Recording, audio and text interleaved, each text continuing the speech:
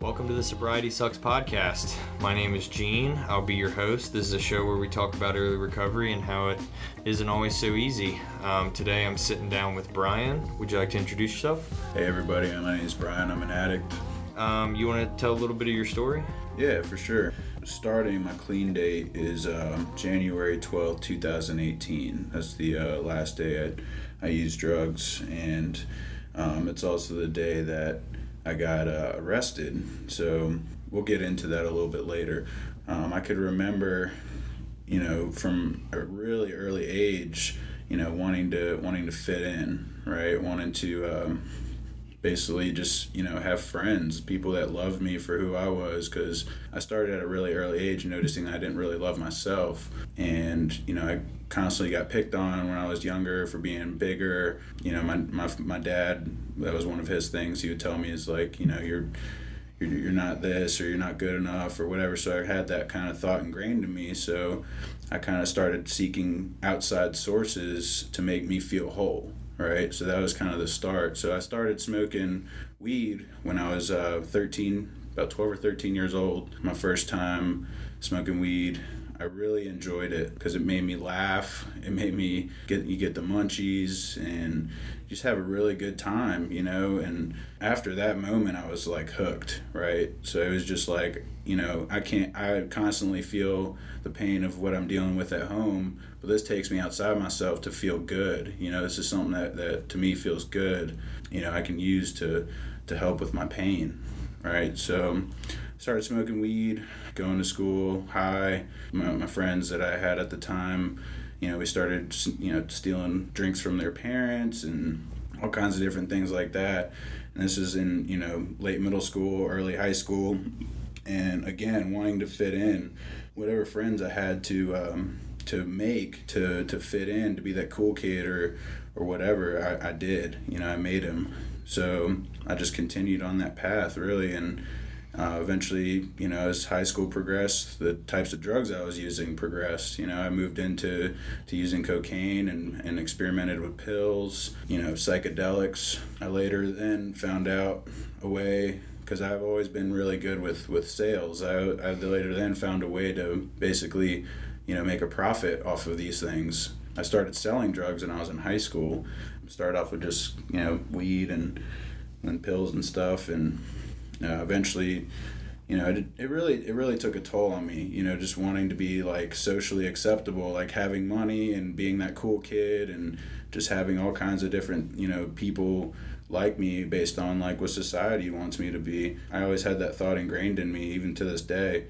I kept doing what I was doing. I kept selling drugs, using drugs. As I got out of high school, I barely graduated because I was constantly skipping classes to go get high. I was, just having the life at the house. I actually ended up running away from home a couple times. I ended up graduating, man, and it was a good deal there. After I graduated, things got a little bit worse as far as selling and using drugs. The amounts I was selling got bigger. The types of drugs I was using became more and more. It just continued, man, that path of destruction I was on. On my graduation day, I moved out of my parents' house, like literally on my graduation day. My sister, who is a huge, huge influence in my life, and she's my half-sister on my father's side, so she actually knew my father and lived with him and experienced his craziness like before I did, so she knew what I was going through. I ended up pretty much plotting with her to like move out literally on my graduation day. So like the day before my graduation, I ended up packing all my stuff in trash bags and like stayed in a hotel with my sister. And then literally like on my graduation day, I told my parents like, look, I'm not going to deal with this anymore. Like, I'm not going to deal with your abuse. I'm not going to deal with any of that. Like, I'm moving out, and I don't really ever want to talk to you guys again. So I moved out of my house, man, I got my diploma, and literally my sister was in the car ready to drive me to Virginia Beach from Woodbridge.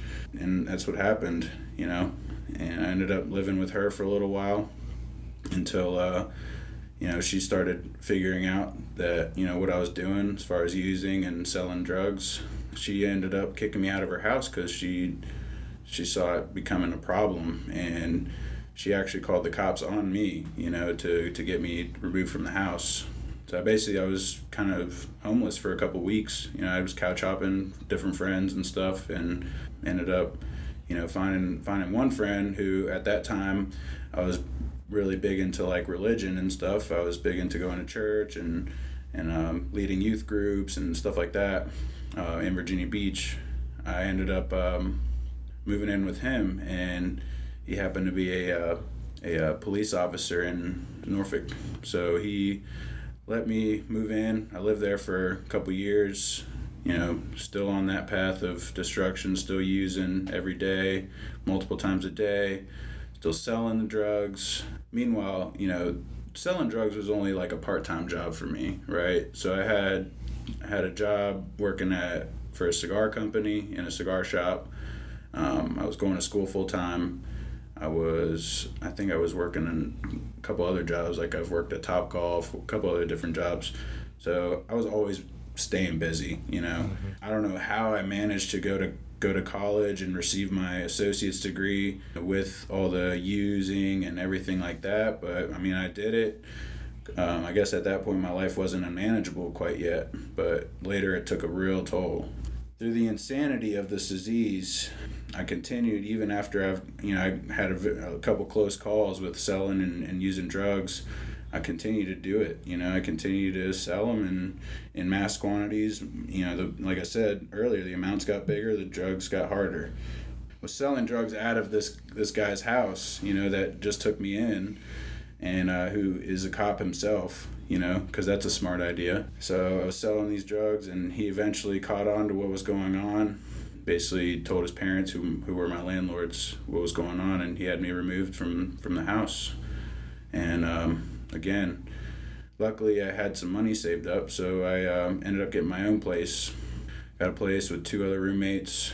Basically, I made my own trap house, essentially, because nobody could stop me. I felt invincible because I had money and essentially a sense of power, a false sense of control for my drug use and for everything else. My first time getting caught up, I got caught up with about 3 pounds of weed. Basically got a slap on the wrist that time. I went to jail for that night, but I ended up getting bonded out. Through the insanity of this disease we call addiction, I still thought I was invincible. I didn't care. I wanted to reach that point of social acceptability. I wanted to reach that point where I had all the money, I had all the women, I had, whatever I needed, and it was fast. It was that fast life, as they call it. I loved it. So I kept doing what I was doing. Even after getting caught up that time, like that didn't really scare me at all. So continued doing what I was doing, and the types of drugs I was using got worse too. Like I started experimenting with a lot more pills and some other stuff as well. Alcohol got worse. It took a real toll downhill pretty quick. I started feeling like I just didn't care anymore. I started getting fired from jobs because I would either not show up or be late. Or one time the job I worked at with the cigar store, I worked there for almost 4 years, and they started catching on to what was going on. Essentially, they fired me because they thought I was stealing from the company, but really, I think they knew what was going on. I was selling out of their premises, and I got fired from multiple jobs. I was also pursuing my degree, my bachelor's degree after I got my associates.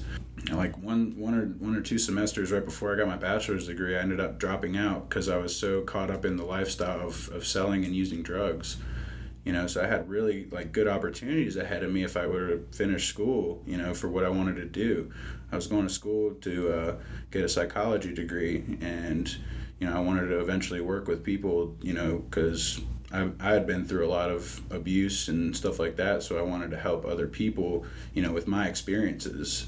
And that's what I was trying to go to school for. I ended up staying in this new place and still doing what I was doing even after getting caught up. 5 days before my court date for that first offense, I got set up from a guy that I had worked with his mom at UPS at the time. I was working at UPS, and ended up getting set up for a large amount.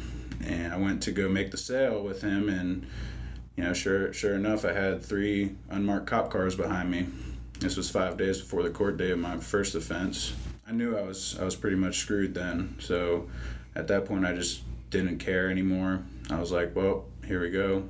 I'm fucked. I had a few pounds of weed on me. I can't remember how many exactly, but I had a few pounds of weed on me, had some pills, had some Klonopins, and when I got pulled over, I didn't want to get in trouble for the pills that I had, so I ended up chugging those, probably about 15 to 20 pills.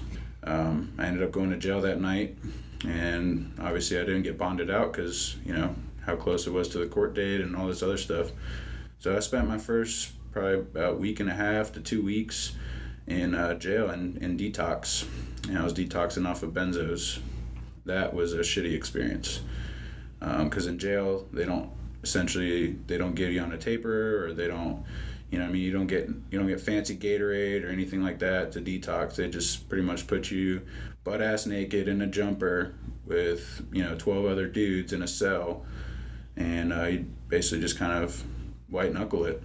I don't remember my first couple weeks in jail because I was detoxing, but I knew that I was basically fucked. I had no other outlet. I had pretty much burnt my bridges, like with my sister, some of my friends. Yeah, I was pretty much screwed. So as I stayed in jail for a little bit, I started reaching out, and finally people saw the severity of what was going on. My sister finally was able to answer the phone. I just pretty much begged and pleaded her to get me out of this situation. I had a lawyer that I knew through working at the cigar store. He charged me a fairly hefty amount to work with my case because I had 2 felony possessions with intents to distribute, and they wanted to get me for trafficking, but they didn't find anything when they went back to my house and everything, so they wanted to charge me with more. So I was facing some jail time, So I ended up doing some days in jail, just realizing that I really did have a problem. In jail you have nothing but time to think and mull over what you're doing and what's going on, and I did. So I started getting into like meditation and like writing about my thoughts and like yoga, and trying to do what I can to kind of learn about myself and like what went wrong. I did. I started figuring out. So in a sense, like the jail experience for me was a good experience. It kind of opened that door to where I'm at now in recovery. I ended up getting out of jail. The higher power, which I choose to call God, basically was there for sure, because the judge I was supposed to see for my court hearing, usually like any kind of drug charges, he hammers down on those. But apparently that day that I was supposed to go get heard in court, there was another judge, a junior judge, that was seeing my case. My lawyer had worked out with the courts to basically let me go, and I would get time served, basically just move those possessions with intent down to just misdemeanor possession charges of marijuana. By the grace of God, man, that's what happened. So I did like 60-something days in jail. I got time served. I didn't get any probation. That was just a blessing. I don't believe in coincidences. The insanity of this disease, as I got out of jail, my first thought was, man, I can't wait to get out of jail so I can roll up a blunt and smoke some weed and forget about all this shit and just put this past me. I'm not going to sell drugs anymore. I'm just going to try and use successfully and just try and control my using.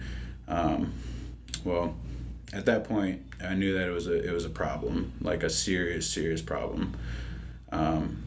Luckily, I didn't use when I got out of jail, but my sister, who was letting me stay on her couch basically until I figured something out, I got out of jail for about a week, and first place I was thinking about with her, and we talked it over, is going to rehab. And we ended up stumbling upon the Mount Regis Center in Roanoke, and I ended up going to rehab there. That's kind of where I started this whole process of recovery, man. That's where I got introduced to a 12-step method of recovery and 12-step groups. It's where I learned about a lot of like mental illnesses that I affiliated with, codependency, anxiety, all kinds of different things like that, which is all at the root of the disease of addiction. You know, I learned in rehab that the drugs that I was using were only a symptom of the overall disease of addiction. And that kind of struck a chord for me, because I thought, you know, man, I don't want to be a freaking addict. Like, I'm not some like needle user, or like I'm not smoking crack. I'm not doing these kind of things. Like, I was trying to compare my disease to other people's disease, which I later learned, like, that's not the way to do it, man. Anything that I get that takes me outside of this whole thing of recovery, of identifying as an addict, is the disease itself trying to separate me from the disease. I heard a really good like metaphor that's always stuck with me. Like, as an addict, I'm like a refrigerator full of good spiritual food that I can, you know, use to help feed whoever, you know, feed people. And when I'm not plugged into you know, a day-by-day recovery, or like my 12-step groups or meetings, whatever, if I'm not plugged into those things, I'll eventually rot from the inside. That's always stuck with me, man. So I try to stay plugged into my network today. Like, I try to, you know, hit something for recovery every day, whether it's calling another addict or, you know, just working on my steps, that kind of thing. I do some service work for my community and stuff, and that really helps me get outside myself in a positive way. It's really worked out, but it all kind of started at Mount Regis, and I really am grateful for them to, you know, kind of show me all that stuff. Got a little over 17 months clean, and I live in my own place. Got a couple roommates. Like, I got a car today. Got my license back. I know more about myself than I ever have before today, you know, and that's the only way I got to that point, was through like working these steps that they talk about.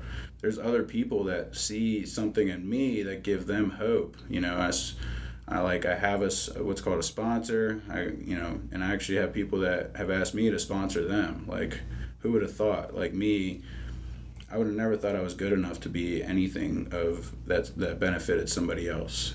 And it's been a crazy ride, man. This whole process has been a crazy ride. Like, the only way I learned how to do it is like they say, you know, one day at a time. You know, because for me, as an addict, I like to obsess and compulse over things, and I can easily do that with my future, right?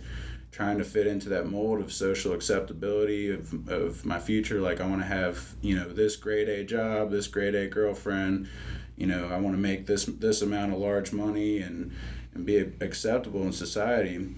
Well, for me, that's a day-by-day process. You know, I could get to that if I really work at it, but if I'm just so fixated about it in the future, then, you know, it's not going to come, like, naturally, you know. So I found it a lot easier to just live day by day, you know, live in the moment and be mindful of, like, what's going on right now. Not try to control anything, you know. Like, step one, it talks about being powerless over alcohol or addiction, and our lives became unmanageable. That's exactly where I was at, you know. My life became unmanageable. I didn't want to like surrender to the disease of addiction, because, like, I'm a dude, man. Like, in society, we're told not to surrender to shit, you know. They say don't let them see you sweat, you know. Don't surrender to anything, like. But as I surrendered to it, man, it just became a lot easier to, like, identify with it. And it's cool to, like, that there's other people in this process that, you know, you can relate to and talk to about this kind of stuff. It's definitely, I mean, it's brought me to where I am today, man. I'm really grateful for it. So, when talking about being able to relate to people within the program, that's something that has been extremely beneficial to me. And I can relate to a lot of things that you spoke about in your story. You know, I actually caught a couple charges during that time. I felt the same way. You know, I was invincible, and I came out of those with slaps on the wrist. Like, got a restricted license for 6 months, both times. And I was lucky enough that the second charge I got, they didn't even write as subsequent. They wrote it as a first offense on paperwork. So I have 2 first offenses. It's like, you can't get any more lucky than that. I just felt like I was invincible, and I kept doing the same thing over and over and over again until it led to me failing a drug test and nearly losing my job. A job that I've worked for a long time to get to where I'm at, and I basically was trying to throw that away. You know, the destructive nature of the disease, it's just a path of chaos, and you don't see it when you're in the thralls of it. You know, you see that selfishness and how you can benefit yourself, and the only thing that you want is whatever it is that you're using, and you don't see the consequences. Like, now I have 2 charges on my record, even though I'm clean. That doesn't matter. The charges are still there, you know, and that's one of those things that, like, it constantly bothers me that, like, I allowed it to get that far. And there were other things that went wrong too, but that's just one of them. Something else that you spoke about was, like, living in the moment. That's something I've always struggled with. You know, I'm a father now, so I'm constantly thinking about his future as well as my own. And sometimes I get too caught up in what I want for him, you know, the forever home, the decent, like, the new car that I want now that I can give to him, you know, and all of that stuff. And I get so wrapped up in it that I'm working 60, 65-hour weeks, and by the end of the week, like, that paycheck's really nice, and I pay my bills, and things are good, other than the fact that I haven't spent any time with my son that whole week. It's hard for me to get out of myself enough to be like, I need to maybe not work so much, you know, maybe I can wait another year, another 2 years to get one of those things I feel like I could achieve now, just to enjoy what's in front of me right now. You know, if I'm too concerned about getting this house, you know, we're in a house, we're renting, and it's small, and it's not the best house in the world, but it's a roof, and he has his own bedroom, and it's like, it's not like we're necessarily struggling.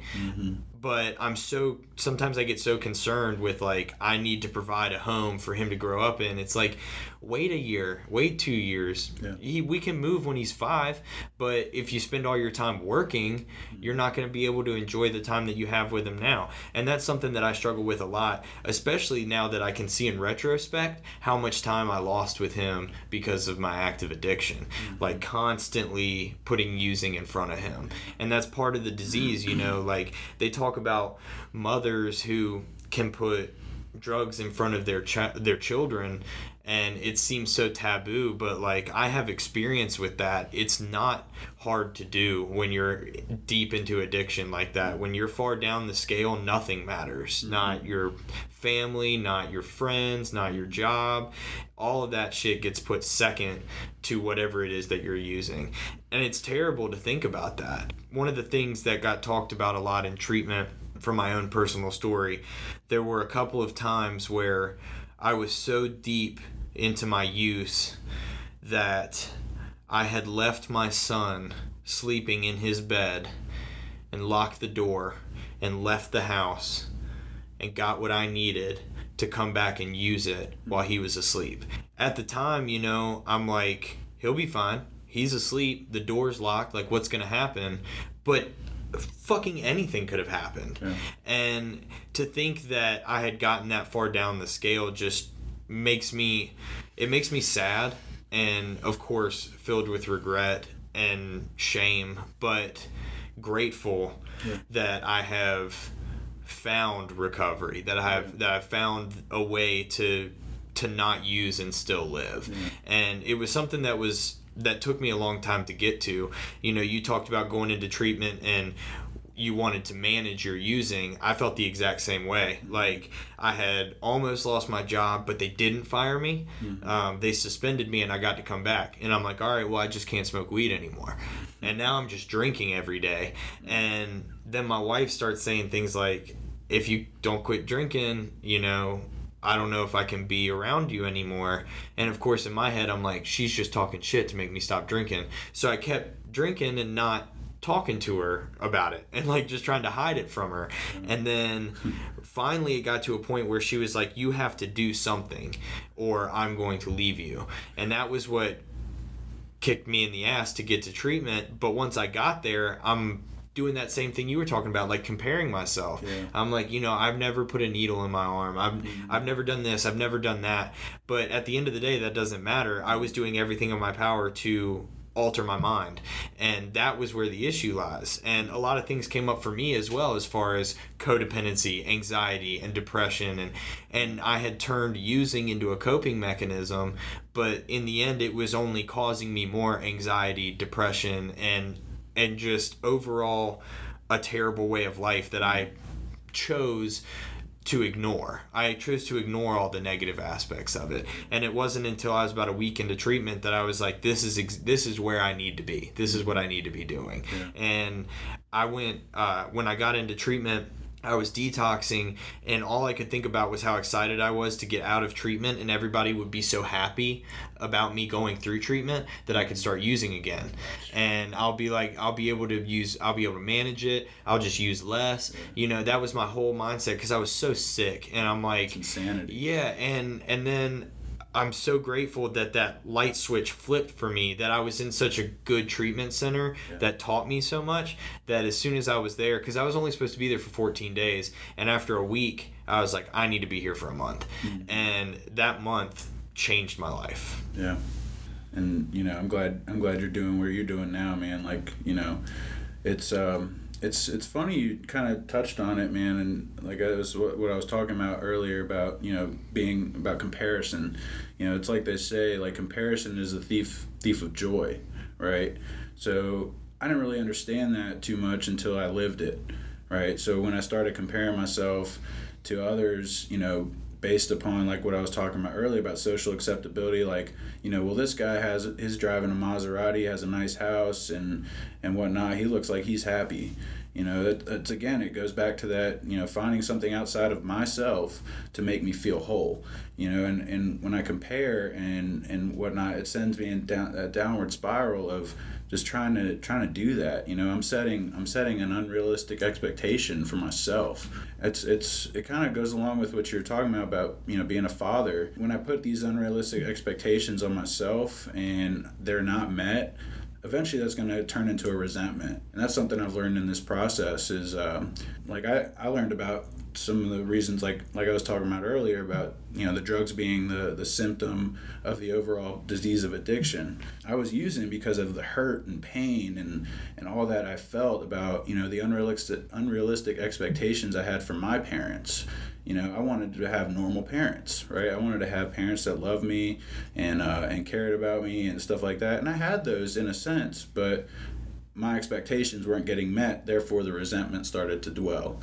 The resentment started to form, and I used behind that resentment.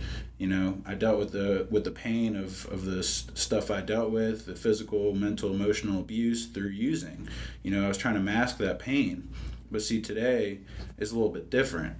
Through working some steps and through this process of recovery, I learned that the only thing that can combat a resentment is acceptance, right? So acceptance that, all that crap that happened in the past that I may feel some guilt and shame for, none of that shit matters. If I accept it for the fact that I was sick then, but that doesn't take away from what I'm doing now.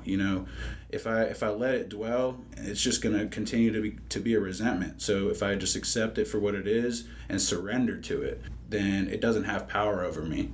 If I verbalize it out loud that I'm trying to do something better for my life, I'm surrendering it, and I'm essentially powerless, and it doesn't have power over me anymore. Something I kind of heard you talking about was like, you having those expectations of that you want to be a great dad to your son, and you're doing that, dude. Like day by day, one day at a time, you're doing that by making that amends to yourself, to society.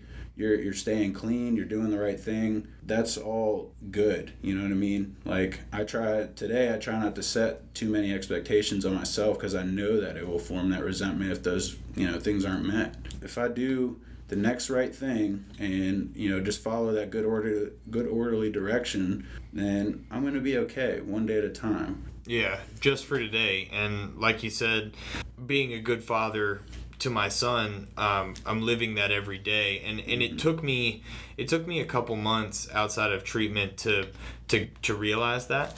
Like, I felt like I had so much work to do to make up for what I had done before. Yeah. But after being in the program for a while, going to 12-step meetings and especially talking with other fathers who are going through similar situations, it made me realize that I am compensating for those things I used to do by doing what I'm doing now, like working the program and staying clean. Yeah. Because in the end, I'm going to be the father I want to be as long as I focus on continuing to keep myself straight. Yeah. If I at all vary away from worrying about staying clean and like staying in the program, then I'm inevitably going to fuck up as a father.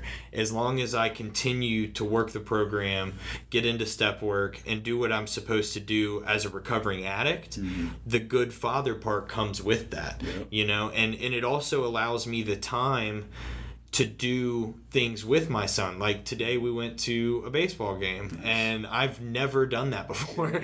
And so like it was cool for us to just go do that. He hated it. It was super humid and he cried the whole time, but it was something that I got to take my son to do. It's those little things that I'm going to be able to do now because I never did them before. And I struggled a lot with comparison as a father too, not just with my drug use, but as a father. I'm like, okay, here's a friend of mine who we're close to the same age. He's got a kid that's like 6 months younger than me, but he doesn't struggle with, addiction. He has a good job. He's paying his bills. He's got a car that's paid off. And I compared myself to that all the time because I'm like, I'm struggling to like make enough money to feed myself and him and like all this other bullshit that I let cloud my mind. And then I would go and spend money on drugs about it. But now that I've stayed in recovery, stayed in the program, continued to do what I'm supposed to do in recovery, I have more money now. Yeah. I was always comparing myself to somebody else who I thought had more than me and not taking into account what I did have. One of the things that they made me do in treatment, they probably did for you too, was make a gratitude list. Yeah, man. Every night you write down 5 things that you're thankful for. And my counselor said you can't repeat anything. So every night I had to come up with 5 different things that I'm grateful for. And there is so much self-reflection in that. Because, you get over the whole, like, I'm clean. I went to a meeting today. That stuff, if you can't repeat it, gets done real quick. And then you got to do a lot of, looking inside yourself to things about yourself that you're grateful for. Yeah. And a couple of those things that started coming up was the fact, not that I'm a good father, but that I'm a dedicated father. Yeah. And I never saw that at first until I started working on recovery, and I'm like, the things I would be willing to do for that child made me realize how dedicated I am to him and myself. And that was really eye-opening for me to come to that realization and stop having to compare myself to another father. It's like, as long as I do what I'm supposed to do, my son's going to have a great life. Yeah. Because I'm more than willing to give up whatever I have to do whatever I have to make sure that he has the life he deserves. But I never came to that realization or had that thought until I started getting into recovery. So continuing my recovery is what's going to make me that good father. Yeah. It's funny, man. You get some days clean, and you do a little bit of work on yourself, and you start to kind of see things in a whole nother perspective, and you get a whole like new sense of awareness. Dude, I'm so like grateful for that, dude. Like I'm getting more and more awareness each day as I work on myself is just, it's beautiful. And talking about the gratitude list, that's something I did in treatment, and then later on I worked my first step with my sponsor, and he had me do the same thing. And that's what I do for my sponsees is I have them write a gratitude list, just to start off on their step 1, because it talks about like a grateful addict won't use again. If you're overwhelmed with gratitude, then you won't have too many reasons to use because you have all this stuff. You're in a sense of security. You're good. Like, I have a roof over my head. I got food in the refrigerator. Yeah, maybe ramen, but it's something. There's people out there that don't got shit. And I'm glad you brought that up too. I wanted to ask you, not only being somebody who has gotten the sponsor and worked some steps, but somebody who is sponsoring other addicts. Tell me about how that process has affected you. Like, how did you go about asking somebody to be your sponsor? And then how did you feel when someone approached you to do the same? So when I went about it, so my sponsorship experience, I actually had a sponsor when I got out of treatment that he was celebrating 23 years, and I ended up approaching him because I saw some things in him that I wanted for myself, and that's usually what I looked for in a sponsor, is somebody who's got some significant amount of clean time, who's either worked the whole 12 steps or is working the steps, adamantly, just like different things. Like he shared about stuff like he was a good father, like he has a great job, stuff like that, and that's all stuff I wanted. So I saw that in him, and I wanted that. So I asked him. I had that spiritual connection with him, and I asked him to be my sponsor. It later turned to not work out because we had two different lives, and our lives were a little too busy, and I wasn't really getting what I needed out of the sponsorship relationship. So I ended up asking somebody else, and actually I broke up with that sponsor through text, and I still feel a little bad about it, but he still loves me, and he told me that straight up. He's like, I still love you the same, everything's good, you know what I mean? Just if you still ever need anything, please call, and that's cool. So I got a new sponsor, man, and he's definitely, I see a lot of things in him that I want for myself, and again, man, it's a sponsor is not somebody that is overall like a guru or anything like that. It's gonna or like a therapist or anything like that. It's just somebody to guide me through the 12 steps ultimately, and the 12 steps for me have been what has helped me through this process of that self-awareness, self-acceptance, everything. Going back to what you asked about when people ask me to sponsor them, man, that gives me a sense of hope. It really does. Like I would never in a million years thought that somebody saw something in me that they thought they saw hope in. I thought I was just another addict that did some fucked up stuff, and I'm trying to work on myself and stuff, but they see something in me that they want, whatever that is. And it's a blessing when somebody asks me like, hey, you think you can guide me through this process? Because we can't do this thing alone, and that's something I had a really twisted idea of, is that like I was saying, I'm a smart guy. I thought I could outsmart the program working on my own, but I found that that's never going to work. The more and more I think I can work on it on my own, the more and more I think I can control things about it or try to change it. It just doesn't work out. Yeah, it's pretty cool, man. I really like, the guys I sponsor are doing what they're supposed to do and stuff like that, and it's beautiful, man. Well, that's good. And one thing that you mentioned I wanted to come back to, because I actually have some experience with this as well, that I don't know how to approach it, and so maybe other people will also. I had gotten a sponsor right out of treatment. He had actually spoken at a meeting while I was in treatment, and I approached him that night for the same thing. He had something that I wanted. We were close to age. He had a couple years of clean time. He had worked the steps. Those things that you look for in a sponsor. And I was like, this will work out. So I went and talked to him. He was really open about it, really liked the idea. I got in contact with him right when I got out of treatment. Things were going good. We were meeting once a week. He was texting me every day. He wanted to start work on the steps. And then as our relationship continued on and as time started to pass, he just wasn't what I needed. He was less focused on the step work, more wanted to just get me through it. And I needed somebody who's going to really help me understand what I'm doing. I don't have a lot of clean time. I don't have a lot of experience with recovery. This whole go round is like my first try at this, and so I needed somebody who's really willing to sit down with me, and it just hasn't worked out. And I'm struggling with how to end that relationship. I've switched from one fellowship to the other also. And so I want to find a sponsor in that fellowship, but I don't really know how to go about, like you said, breaking up with the sponsor I have right now. We haven't spoken in 3 weeks. And of course, that's not something I want in a sponsor. Mm-hmm. So if you were in a situation like that, which you explained that you were, mm-hmm. what was going through your mind? Like, how did you think would be the best way to approach, like, ending a relationship with a sponsor?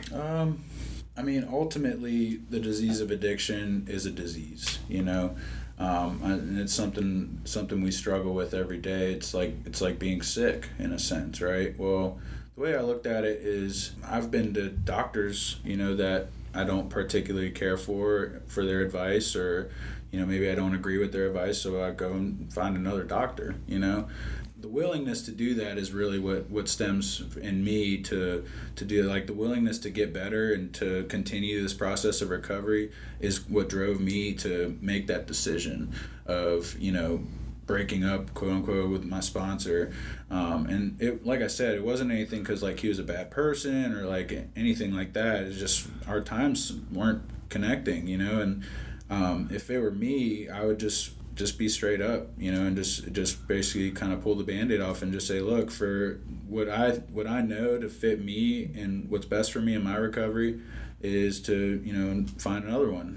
I'm sorry it didn't work out. I still love you and stuff like that. And as a sponsor, I'm sure with the amount of clean time they have and experience they have with this kind of thing, they're going to be totally okay with that. They're not going to judge you or make you feel guilty or anything like that. At least that's just in my experience. Like I said, my first sponsor I had, he still loves me. I still see him, and he's still there for me if I ever needed it. He's still somebody in my network. But the current sponsor I have now is what I needed. He makes me stay accountable, and it just worked out. You know what I mean? I wouldn't sweat it too much.